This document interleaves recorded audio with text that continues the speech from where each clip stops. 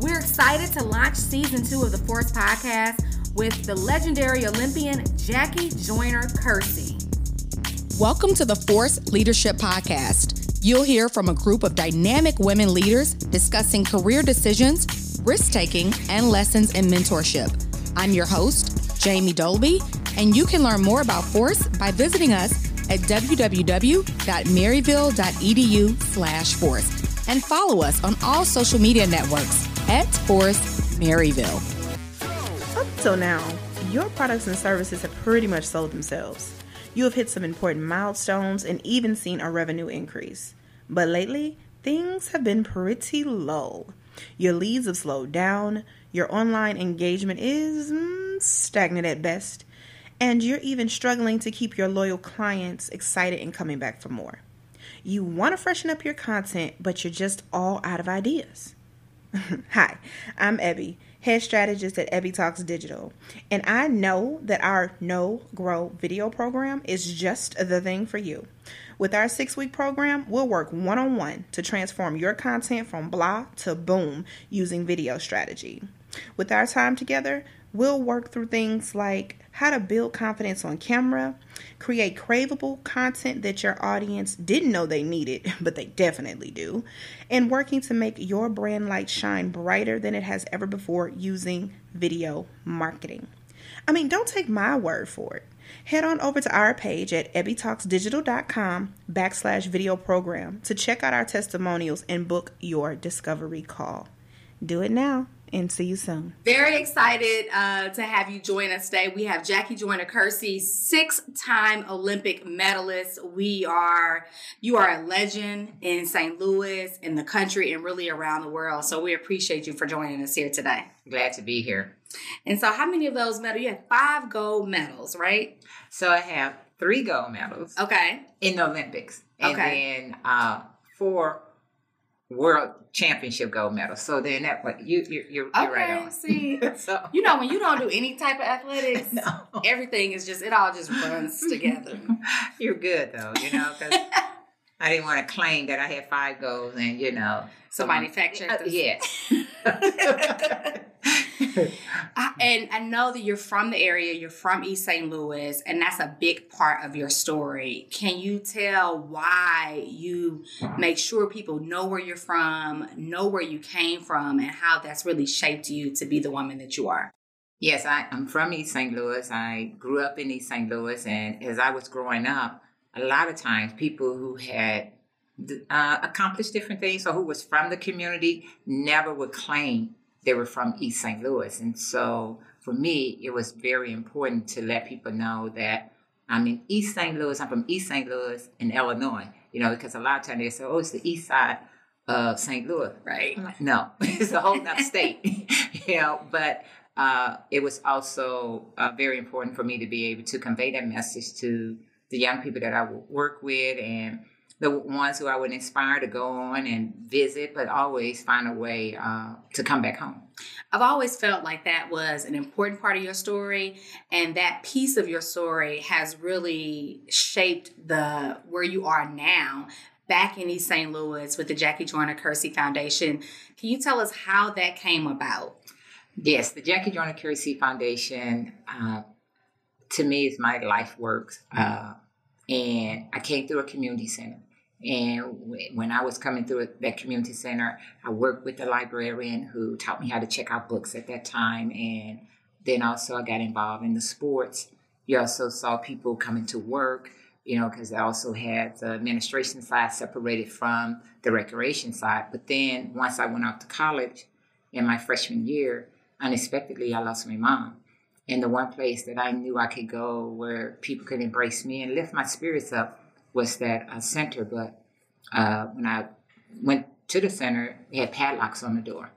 And then I just started thinking, where did the young people go? And was there a way that I could reopen that center, not knowing that you need resources? I got this grand idea, but that stayed with me. And through my journey making Olympic teams, it was always trying to find a way to open up. It wasn't that center, but then eventually to open up my own center. And that happened in 2000, that we were able to open up the Jackie Joyner Kersee Center to continue the work, doing after-school programming, door-to-door transportation, picking our students up from school, providing them meals, and they're doing the Jackie Joyner Kersee Winning in Life curriculum, and really hopefully to continue to set them on a path of just trying to succeed or to pursue their own dreams. Wow. So 20 years later, the Jackie Joyner Kersee Foundation is still serving the community, really in East St. Louis and beyond, because I think it affects us all. How did your experience as an athlete in college help your success for your college experience? So for my college experience, for me, it was I didn't realize it was a challenge traveling from East St. Louis to Los Angeles to go to school, but I never lost focus of my goals. I never got caught up into things that I didn't think was going to help me reach the goals that I had set for myself. So I had to learn to time management, had to learn to prioritize, and really fully understand what it means to sacrifice. And for me, it's like on the weekends, you have the college parties, and that just wasn't something I had an interest in. And so where my friends might say, oh, you're acting funny. No, I'm sacrificing, or sacrificing being away from home during the holidays because parents just couldn't afford to bring me back home. But understanding that the sacrifices, the focus was all about the goals. Right. Of just trying to go to school, do well. And I didn't know I was going to do all these things athletically. Do you feel like people around you knew it all along, but it took you a minute to see it in yourself? I believe because I started running track at the age of 9, and I wasn't one of the best girls, but my desire and my passion for it, I just love running. And when I saw the 76 Olympic Games on television when I was 14, I said, I wanted to go to the Olympics. And Coach Nino Fenoy, who still coaches the East St. Louis high school team, was my age group coach and still a mentor today, said to me at that time I had the potential, but I had to be willing to work hard. But then, at one point, face was in the crowd in Sports Illustrated, just a little blur, right? And I'm like, oh, I'm in Sports Illustrated. Right, that's huge. But, you don't really think about how good you are, because at that age, you're just having fun. You're winning, but right. You're having fun. And then all of a sudden, college are recruiting you. But it still comes back to, I'm a realist and not lose sight of the hard work, the commitment, and all the things that I had to continue to do, even when I got on the collegiate level. We want our students to really go the distance. And I know a lot of students, their pathway to get into college is through athletics. And that's a wonderful thing. How was it for you to balance athletics, balance your course load, and also kind of develop yourself as a character? Who did you have in your village to really help you manage that schedule and support you throughout that time? I think on the university level, there are a lot of available tools that you can tap into. So as a freshman, we had study hall, we had tutorial help, and I use that. Some people are like, oh, it has nothing to do with how smart you are, or no, is that those tools are available to you. But then also how to balance. I was homesick, and they provided what we would call a mentor.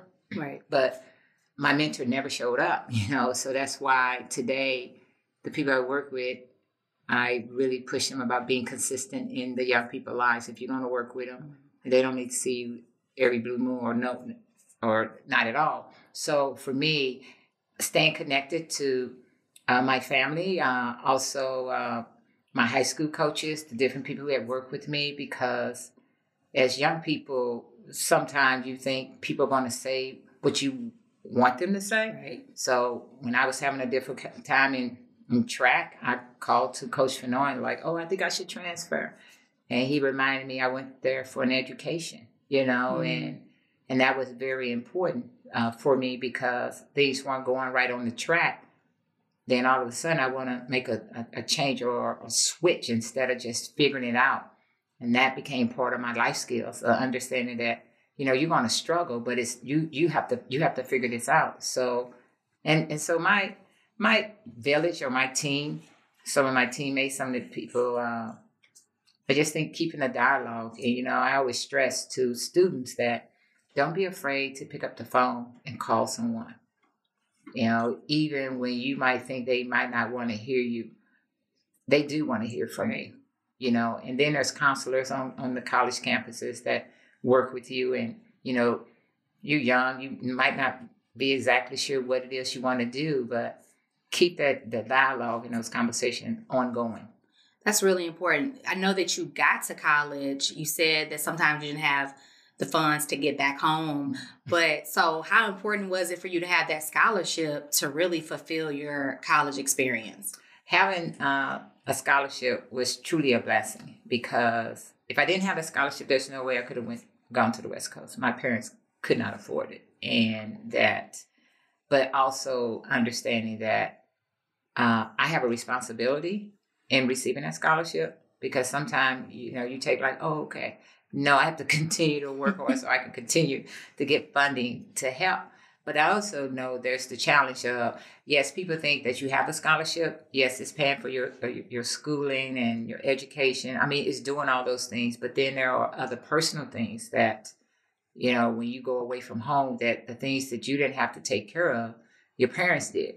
So I had to understand, like, when I did work a little job to save my money, not walk around barefooted because them socks are pretty dirty. Now I got to clean them myself.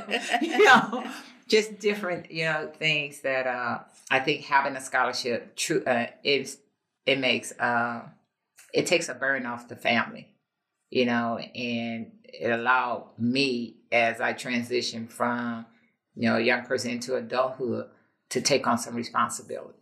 I appreciate you sharing that, because many of us, we talked about this before, you have generations of individuals looking at you as a hero, including myself. And, sometimes we forget when you're on a track, you make it look easy. You almost convince myself that I can run. I'm quickly reminded that I can't, but you make it look so easy and you make it look so effortless. But sharing those obstacles, how important is it you to share with this current community, the students that you mentor, that you too had obstacles? And what are some of the tips that you share with them on how to overcome those things? Yeah, sharing obstacles. And because you're correct, when people see they see me running, or anyone running, they see a finished product.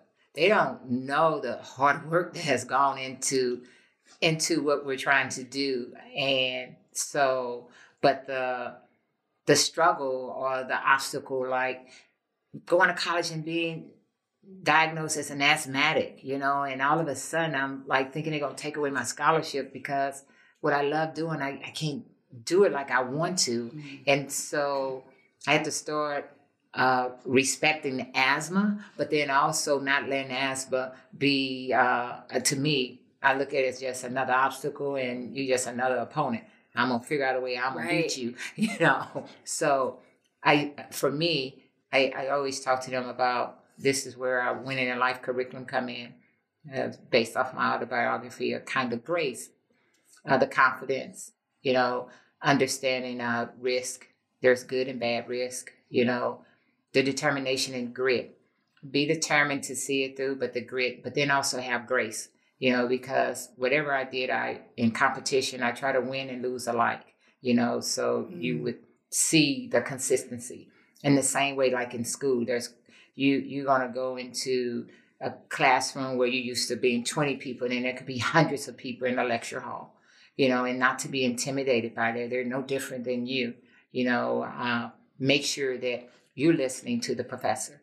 If you having a problem, you go talk to, if it's the TA, have a conversation. Don't just count yourself out, because you have a name, you're not just a number, so it's very important that I encourage them to be the best that they could be, and I'm not trying to make them great athletes. I really want them to be great human beings, because I think that if you're a great person, you will eventually do great things. I totally agree. And thank you for sharing that.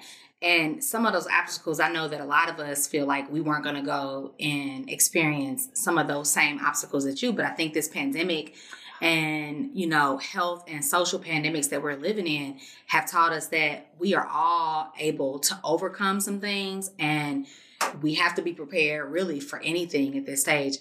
How have you been able to manage and lead the JJK Foundation during these current times? During these current times and dealing with the pandemic and, and uncertain times, for us, we had to regroup, come together, and talk about the things that we could do.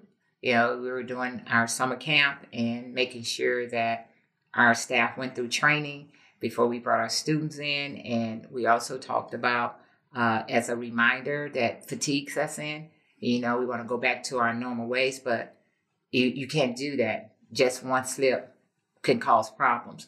And so that we have to be consistent in what we're doing. But then also it allowed us to be great listeners, listening to our students and how they're dealing with, quote unquote, trauma, right. And recognizing, the other day I was talking to one of our students, and he's our only child. And he was just saying the importance of having the JJK is because being our only child, he's lonely at home.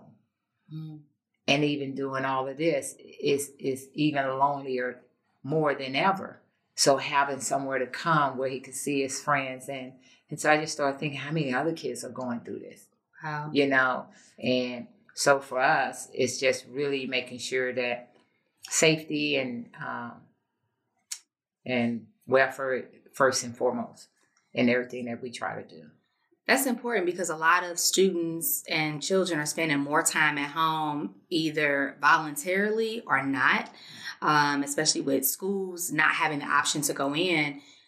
How can someone that's at home right now, how can they start their wellness journey? I know we see you as the greatest of all time and legendary in this field, but for someone that just wants to get started, what's some advice that you can give us to say you can start your wellness journey from where you are? Yeah, my advice would be to anyone that wants to start a wellness journey, first start with understanding what it is you want to get out of it. Be true to yourself. And it's not wrong with journaling, writing down different goals. Start with meditating. Figure out what are some of the things that you feel good about, and then some of the things that cause you to have some issues, whatever those issues may be. But then slowly get into, if it's physical, you want to get out, you want to walk, you want to jog. Don't take on too much. You know what you can do. Always leave whatever you've done the previous day wanting more. Right. And then add to it. And then for your psyche, your mental, do some visualization, write down some different things. Some people love reading, but try to find different things that will help you, and then recruit different partners. You have friends that you feel, they'd be good, that they might need it too. Hmm. And it's good to have a partner, because just when you're not feeling good, then they're feeling good, and they can encourage you, come on, we do this together. And then your nutrition and making sure that you finding balance. I like that, because I feel like you can start really from where you are. Yes. Yeah, I love that. And I know that for our Go the Distance run at Maryville, we're doing a virtual Go the Distance run, but we really can start from anywhere. What advice would you give to someone that's looking to register, but they're like, I'm not a runner. I don't know if I can handle the 10K, the 5K. I see a 1 mile. What advice do you have them to just be able to finish the race for the marathon, and just really finish the race for life? With the virtual run, I think you challenge yourself, and you don't have to be a runner. Every time I go out, I'm walking, and first thing people say, well, Jackie, why are you not running? Walking was always a part of our routine. So if you want to do the 2 mile walk, just get in it, set a goal, 5K, and then those who want to do 10K, more power to you. But I want to say to you that first, you can't say what you're going to do. You got to be about doing it. You can't attempt something. You got to get up and get it done, and that's how you get started. That's how this is another way that not only are you helping yourself, but we're also helping scholar athletes with education and being a part of this virtual run, because what you decide to do can also benefit someone else being a part of this virtual run. Thank you. When I look at you in the community and all the things that you do, I see nothing but greatness. What do you have to say about what makes you a force? Oh, what I would have to say what makes me a force is that it's all God. God has blessed me to be in this position, and it's very important that I don't take it for granted or abuse it. So that allowed me to keep having the wind behind me, knowing that as long as I give the glory where it counts, then God will continue to bless me and the work that I'm doing. Thank you for joining us, Jackie Joyner-Kersee. She is a legend and she is a force. We appreciate you. Thank you. Thank you.